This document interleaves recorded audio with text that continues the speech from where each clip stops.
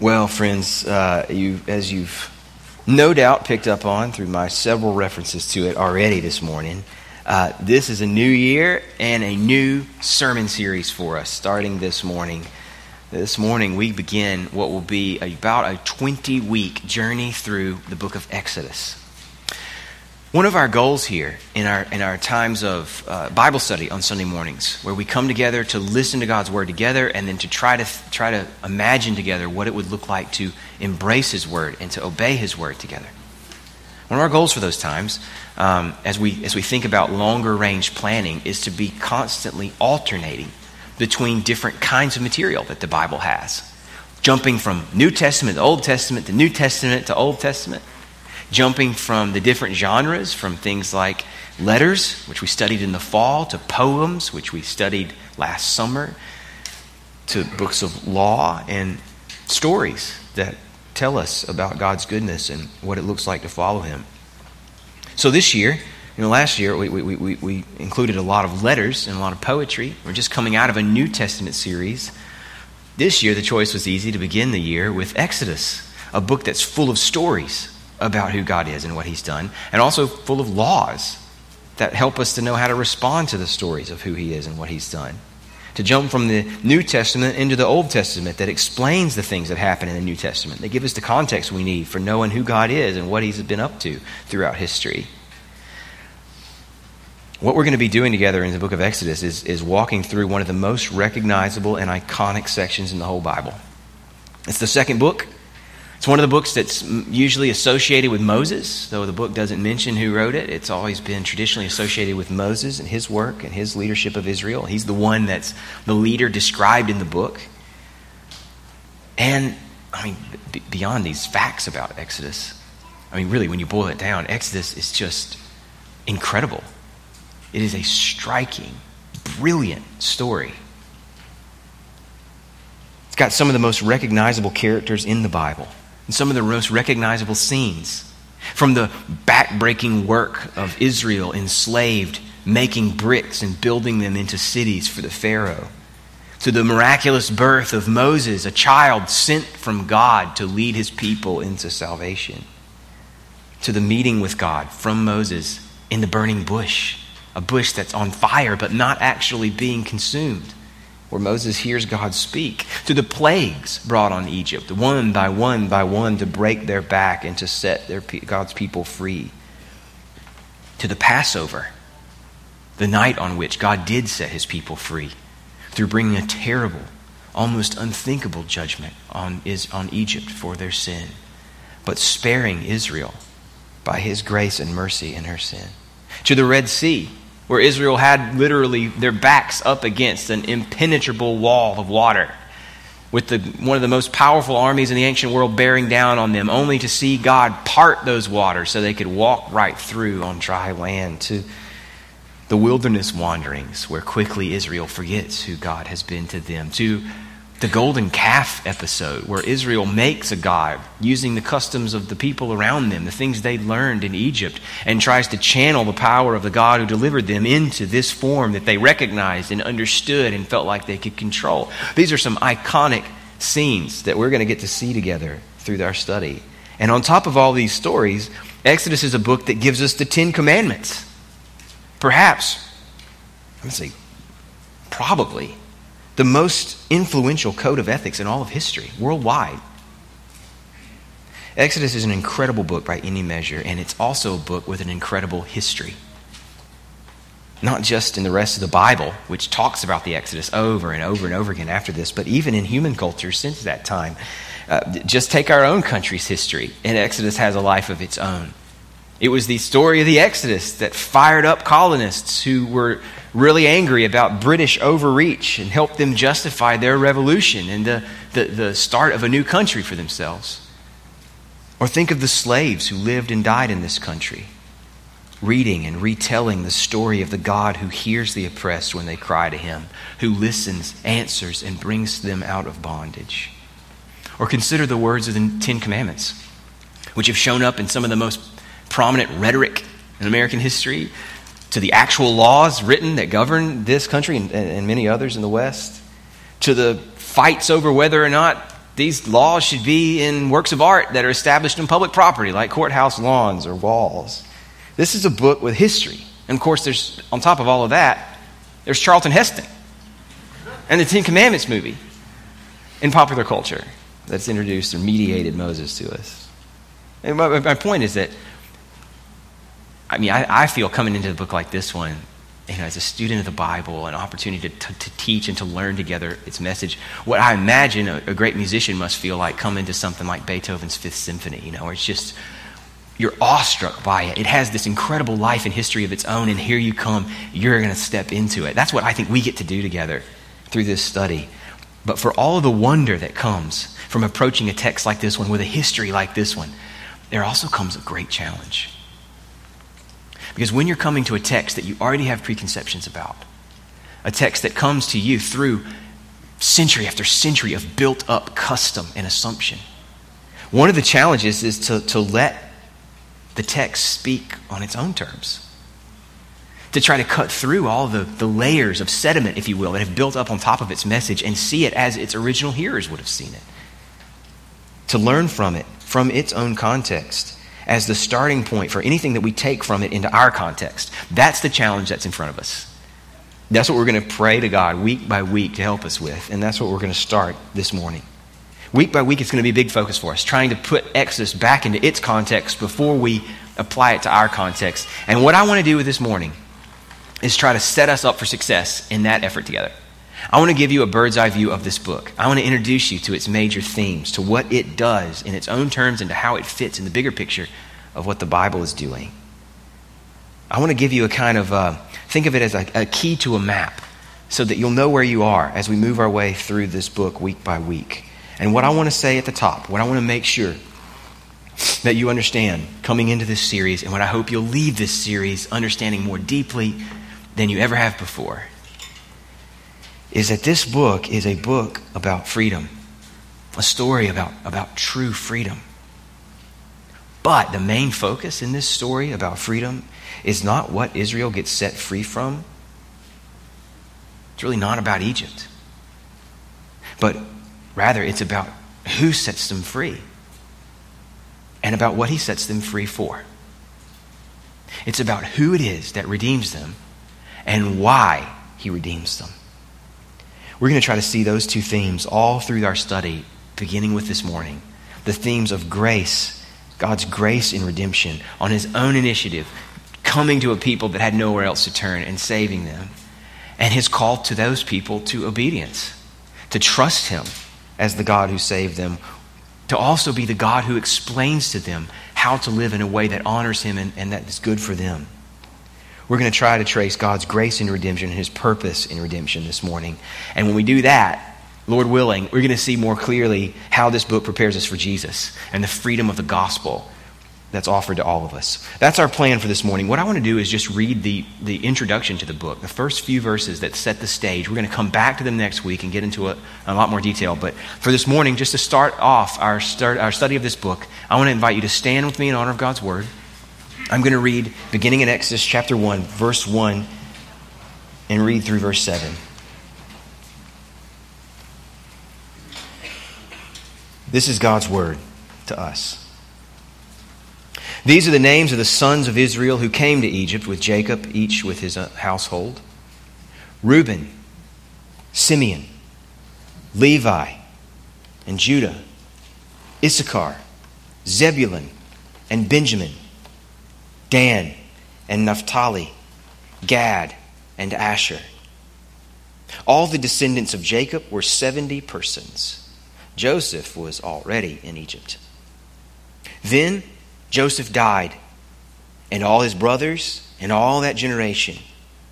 But the people of Israel were fruitful and increased greatly. They multiplied and grew exceedingly strong, so that the land was filled with them. This is God's word. You can be seated. I mentioned we're going to come back to these verses and to the rest of chapter 1 next week and go in much greater detail into the setup for the story that's to come. Hopefully at least a few things were clear even from those few verses. This is a story about Israel, the descendants of Jacob, from whom God had promised to make a great people. and to give them a land where they could be, where they could dwell in safety and peace and be his people as he was their God. This is a story, in other words, with a history of its own, a backstory that we'll look into a little bit next week. What we've just read, though, also sets up the first major theme that I want to make sure you guys see this morning and that we're going to trace together throughout the weeks to come. And that is the theme of Exodus and the God who is behind this Exodus. The first 15 or so chapters of the book tell the story of Israel's rescue from bondage in Egypt. What we just read sets that up by putting them in Egypt, by showing that they were multiplying greatly, that they were becoming so strong that they were a threat to the powers that be, who then decided to oppress them. Again, more on that to come next week. That's the context in which God acts. The word Exodus means going out or departure. And it makes sense given the content of the book. But what I want you to notice, what I'm going to say this morning, try to explain this morning, and then what I'm going to point you to over and over again over the weeks to come, is that in this departure, the thing Exodus, the book, wants you to notice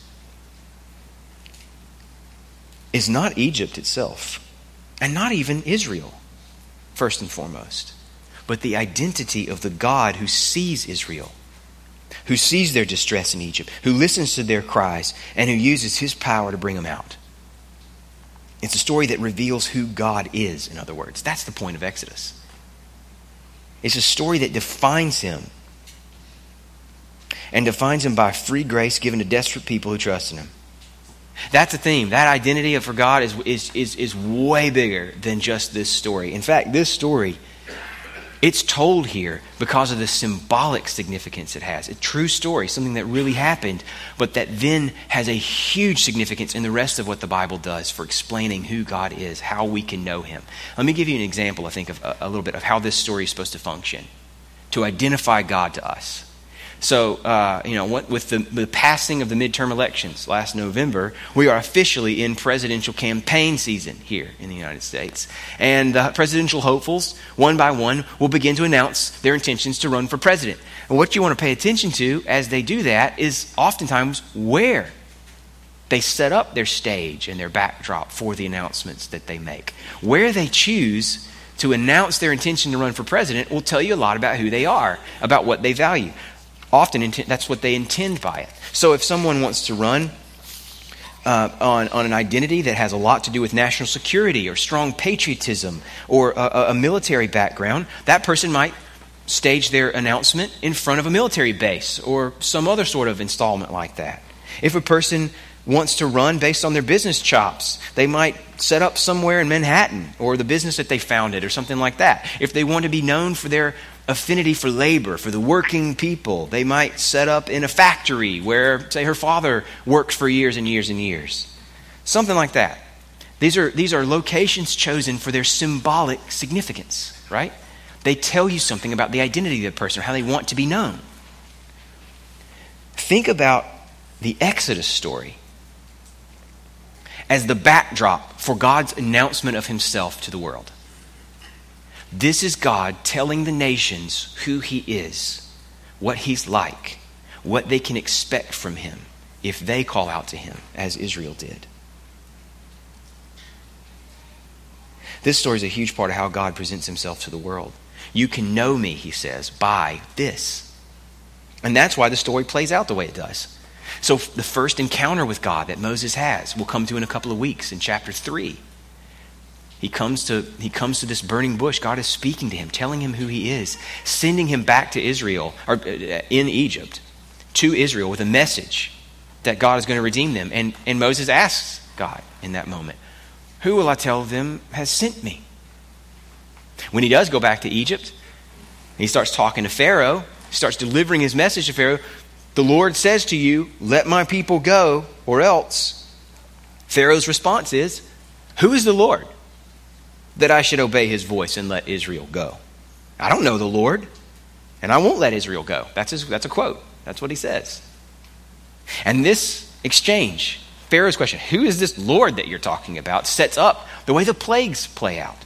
One writer said that if the plagues, which God sends on Egypt to force Pharaoh's hand, to break his will and force his hand to send his people out, if they were only ever about getting Israel out of Egypt, you wouldn't have needed all 10 of them.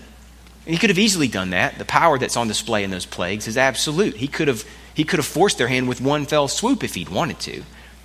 These plagues are intentional theater, putting on display who God is, what sort of God we're dealing with, and what it means to try to resist him, what happens to those who do. The plagues are answering the question, who is the Lord, that Pharaoh poses to Moses when he comes. And that's what Exodus 9:16 says about these plagues. For this purpose, God says, I've raised you up to show my power, so that my name gets proclaimed in all the earth. And again, friends, not just in his backbreaking of Pharaoh and his oppression of Israel, but in the way he relates to Israel, cares for Israel, and calls back to Israel's mind and attention what he did for them in Egypt. God is saying to Israel and to anyone else who will listen, here's the answer to who I am. This is who I am. The God who brought you up out of the land of Egypt. The God who heard you when you cried out and delivered you. Friends, that's a line that echoes not just down through Exodus. We're going to see that line come up over and over again. But echoes back down all through Israel's past and straight into the New Testament. The Psalms sing of this God who delivered them from Egypt. The prophets remind them of this God who delivered them from Egypt. And Jesus comes from this God who had delivered them from Egypt. This line defines for us who God is. So what I mean to say here, and what I want to whet your appetite for and what's coming, is that from the perspective of the Bible, you can't know who God is, not fully, without understanding this story. This story, the story of Exodus, is a story that pulls back a curtain and shows him to be a God of grace who redeems those who cry out to him. This is a story about God. So, to speak to how our series is going to work, much of our series, about half of it, is going to be going through these stories, story by story. Sometimes that'll mean covering a couple or 3 chapters at a time. Sometimes it'll be much shorter. It's going to vary how long these stories take. But each week, for the first half of our series, we're going to take a story and see what it tells us about God. Because that's what it's there for. To introduce him to us on the basis of his saving work in Israel's life. Now, I mentioned that the starting place for studying Exodus is the grace of God. That this is a story that defines who he is. It's a symbol. Not just an actual historical account, but a symbol to us that defines who he is. That's true, but there's more. It's a story about God's grace that shows us who redeems, but it's also a story about obedience. Exodus is a book that shows us what redemption is for. So, okay, God redeems. So far, so good, but for what purpose? Does he set us free so we can go out and live our lives on our terms rather than under the thumb of a tyrannical dictator? That's not how this story plays out. Yes, he sets Israel free, but he sets them free from one kind of servitude, one kind of slavery that was not good for them, into another kind of servitude that was good for them. From serving the Pharaoh into serving him, into knowing what it is to trust and depend on him and to obey him as the God who loves them enough to redeem them. If liberation, if getting out of Egypt were the whole point, as one person put it, you could have stopped the story at chapter 15. Chapter 15 is right after Israel's come out of Egypt. They hit the Red Sea. God parts the Red Sea. They march straight through. He collapses the sea back up on top of all those in Pharaoh's army who come chasing them. That army's destroyed. And now here they are on the backside of an ocean between them and their captivity with nothing but land in front of them. And they sing a beautiful song in chapter 15 that celebrates God's work. It would have been a great time to sit down, to call it a day, if the story were ultimately just about setting people free, God's power to redeem. But when you get to chapter 15, you're not even halfway through the book. The story continues through the wilderness, through Israel's wanderings and engagement with God in that context. It continues up to a mountain called Sinai, where God comes down and meets with Israel and gives them his law. And then, friends, half the book is the record of this law that he gives.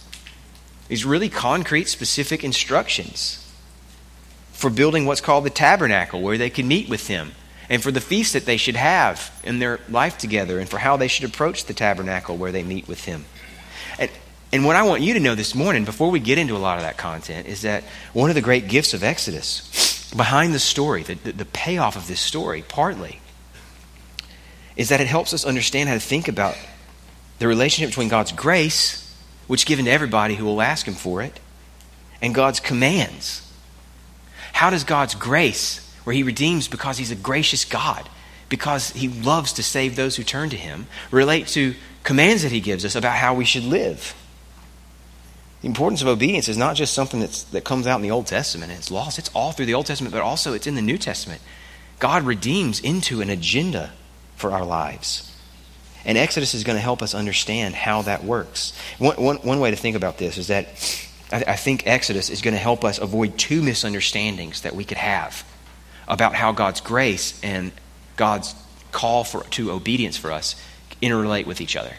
So on the one hand, sometimes we struggle to understand this because our default mode is to think that you obey first and then you get loved for it. We think that obedience has to come before God favors us, so that you only get as much of his love as you can pay for. I think that's our default mode, and it feeds our pride when we think things are going well, and it feeds our guilt when we think things aren't going well. But either way, the commands, what we need to see here in the story of the Exodus is that these commands come to us after God's work to save Israel.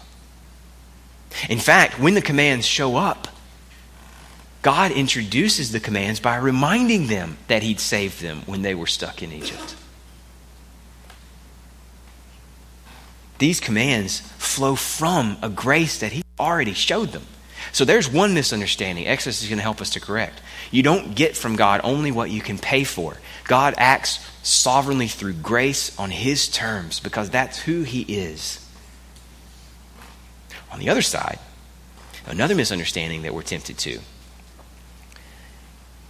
is what some people have called cheap grace, where our idea of God is that his role in our lives is only ever to give us what we need, what we ask for, what he exists to provide. As if he redeems us from bondage to set us free to be whatever or whoever we want to be. The Exodus is going to help us see, no, the God of Exodus, he redeems us into a very specific agenda, his agenda. Sometimes, friends, we can tend to think of God as a kind of bit player in a story that's mostly about us, where we're the sort of hero or heroine of the story. The action turns on what's going on in our lives, and God is a player who gets his identity from us. So his role is to save us when we don't have anywhere else to turn. And maybe, honestly, if all we had were 15 chapters of Exodus, it could feed into that misunderstanding that sometimes we live with. God is a kind of 911 operator who's there when we need him, or the resource that we tap into when and where it seems best to us. But friends, the God that we meet in this story, he is the one who's free. This is a God who acts on his terms, who won't be domesticated. Sometimes I think, okay, here's another image for you. We can think of God's grace as something we want to pour like Jell-O into a mold that we've established. So we design the mold, the bowl, if you will, of our life, and then we ask him to pour into and fill up this design that we've created so that his grace takes our shape. What Exodus is going to try to help us see, though, is that no, he's putting us, we're the Jell-O, he's putting us into a mold that he's designed because he knows what's good for us. Because he wouldn't throw away the lives of people he worked this hard to redeem. He is good. He wants us to flourish. He knows what that will look like. And his laws are put here so Israel will see this is the mold I'm going to shape you into.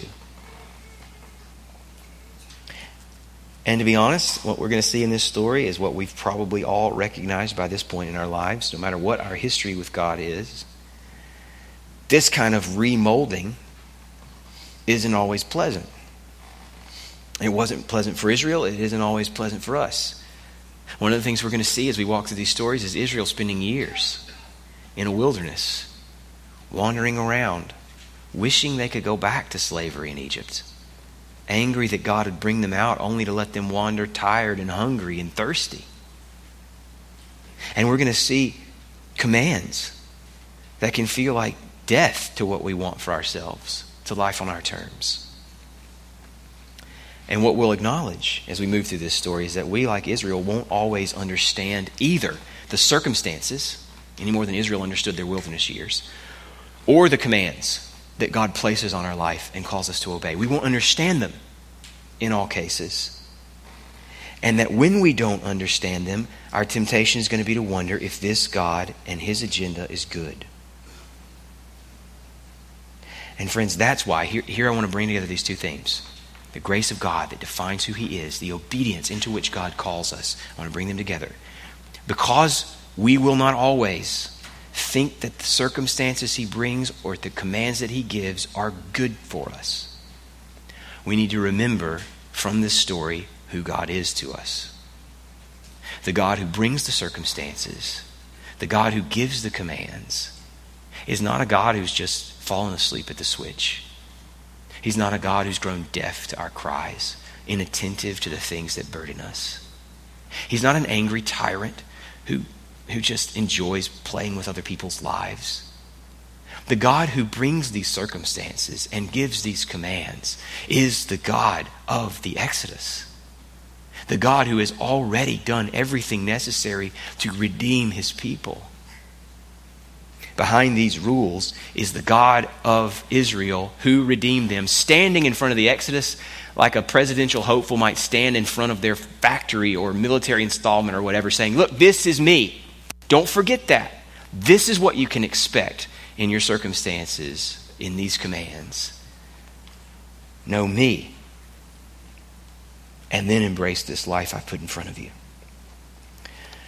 We want to see our God as the God of Exodus, so we can embrace his agenda as one that's good for us even when we don't like it or understand it. So with that background, with the background of the stories, the first 10 weeks of our series, we're going to move into 10 weeks on the 10 Commandments. One by one, week by week, we're going to pull apart these representative commands. They're not the only commands that come. There's a lot more laws. The book goes on for another bunch of chapters after the 10 Commandments, but they're really central.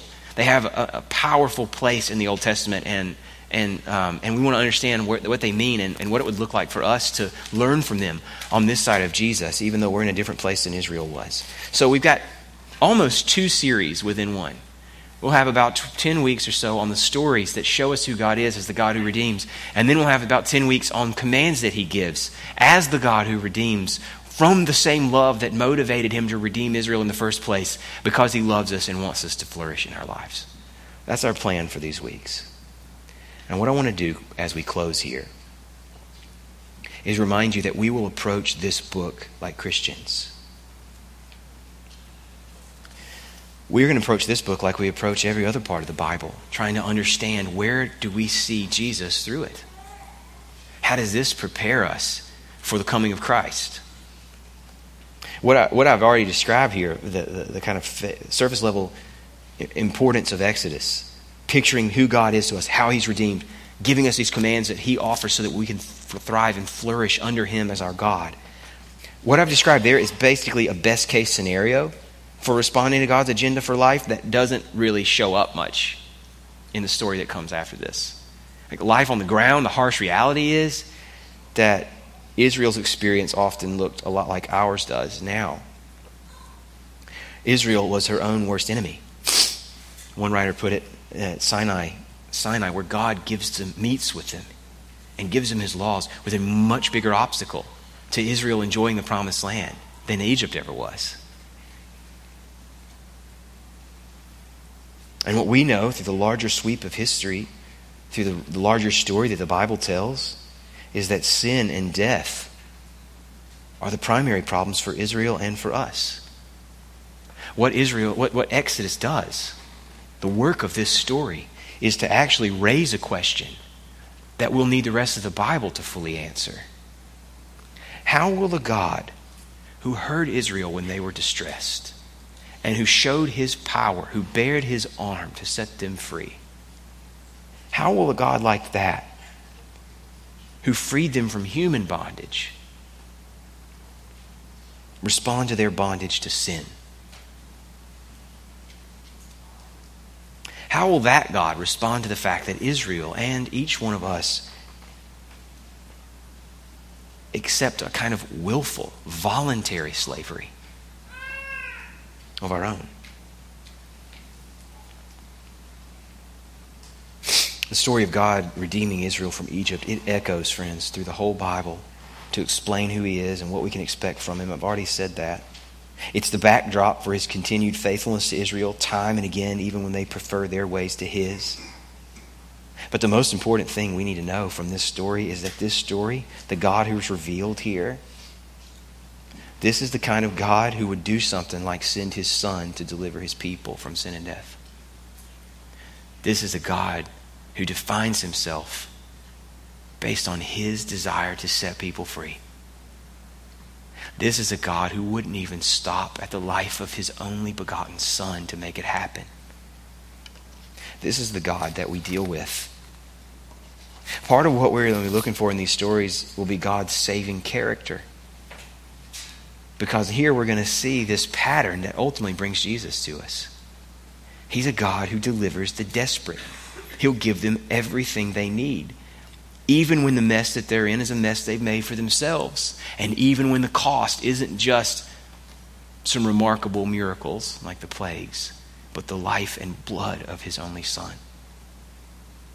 What we're going to be hoping for, our main goal for this series, is that the story of Exodus and the way that it prepares us for the story of Christ's coming to redeem us from sin and death will become for each one of us a kind of defining moment that will shape how we live in the world. This was never just a story for historical curiosity. From the very beginning, God is giving Israel tools to keep remembering it, to keep bringing it back up in their life together so that they know themselves by this story. And this story continues through the years to us today so that we can do the same thing. So that we can know ourselves to be loved and cared for by this God. Friend, this story is an offer to you. You may not be a descendant of one ethnically of Israel. But this story in Exodus is a story where God is announcing himself to the nations. It's a thing that comes up over and over again. He wants everybody to know that this is who he is. Israel's story is an invitation to any other desperate person who's willing to cry out to him for grace. And so what you need to know is that no matter what you've done to your life, this is a God who can set you free and who loves to do it. And what you need to know as you face what you face, if you're a Christian this morning, is that everything you experience in life, you experience as one who's already been redeemed. This is our story. This is who we are. And this is the story that leads us to embrace the life he's put in front of us.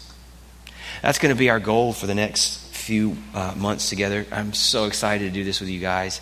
I want to finish by mentioning 2 resources that are on the resource table that could help you if you want some background reading to go a little deeper in the stories that we're going to be considering together. One is a really simple, helpful commentary on Exodus. It's called The Message of Exodus by a great writer named J.A. Motier. You'll find a few copies out there on the resource table. The other is a smaller book that's not verse by verse, but called Echoes of Exodus, and it's about helping you see how the themes that show up in Exodus echo down through the rest of the Bible. How the story that's told here becomes a key for understanding the point of other stories later in the Bible. It's really helpful, interesting, quick read, and copies of both of these books are on the resource table. I want to close now by praying and asking God to help us as we enter this book, and then we'll sing some songs that will help us respond to it. Let's pray.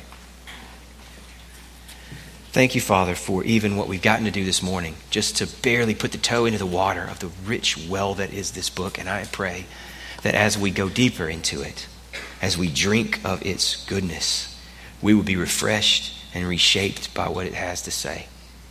That we would see you for who you are. That we would let your love, proven already in the past, define how we experience our present and future. We trust your Spirit is the only power able to do that work in us. And so we ask you to act for us and to set us free. In Jesus' name, amen.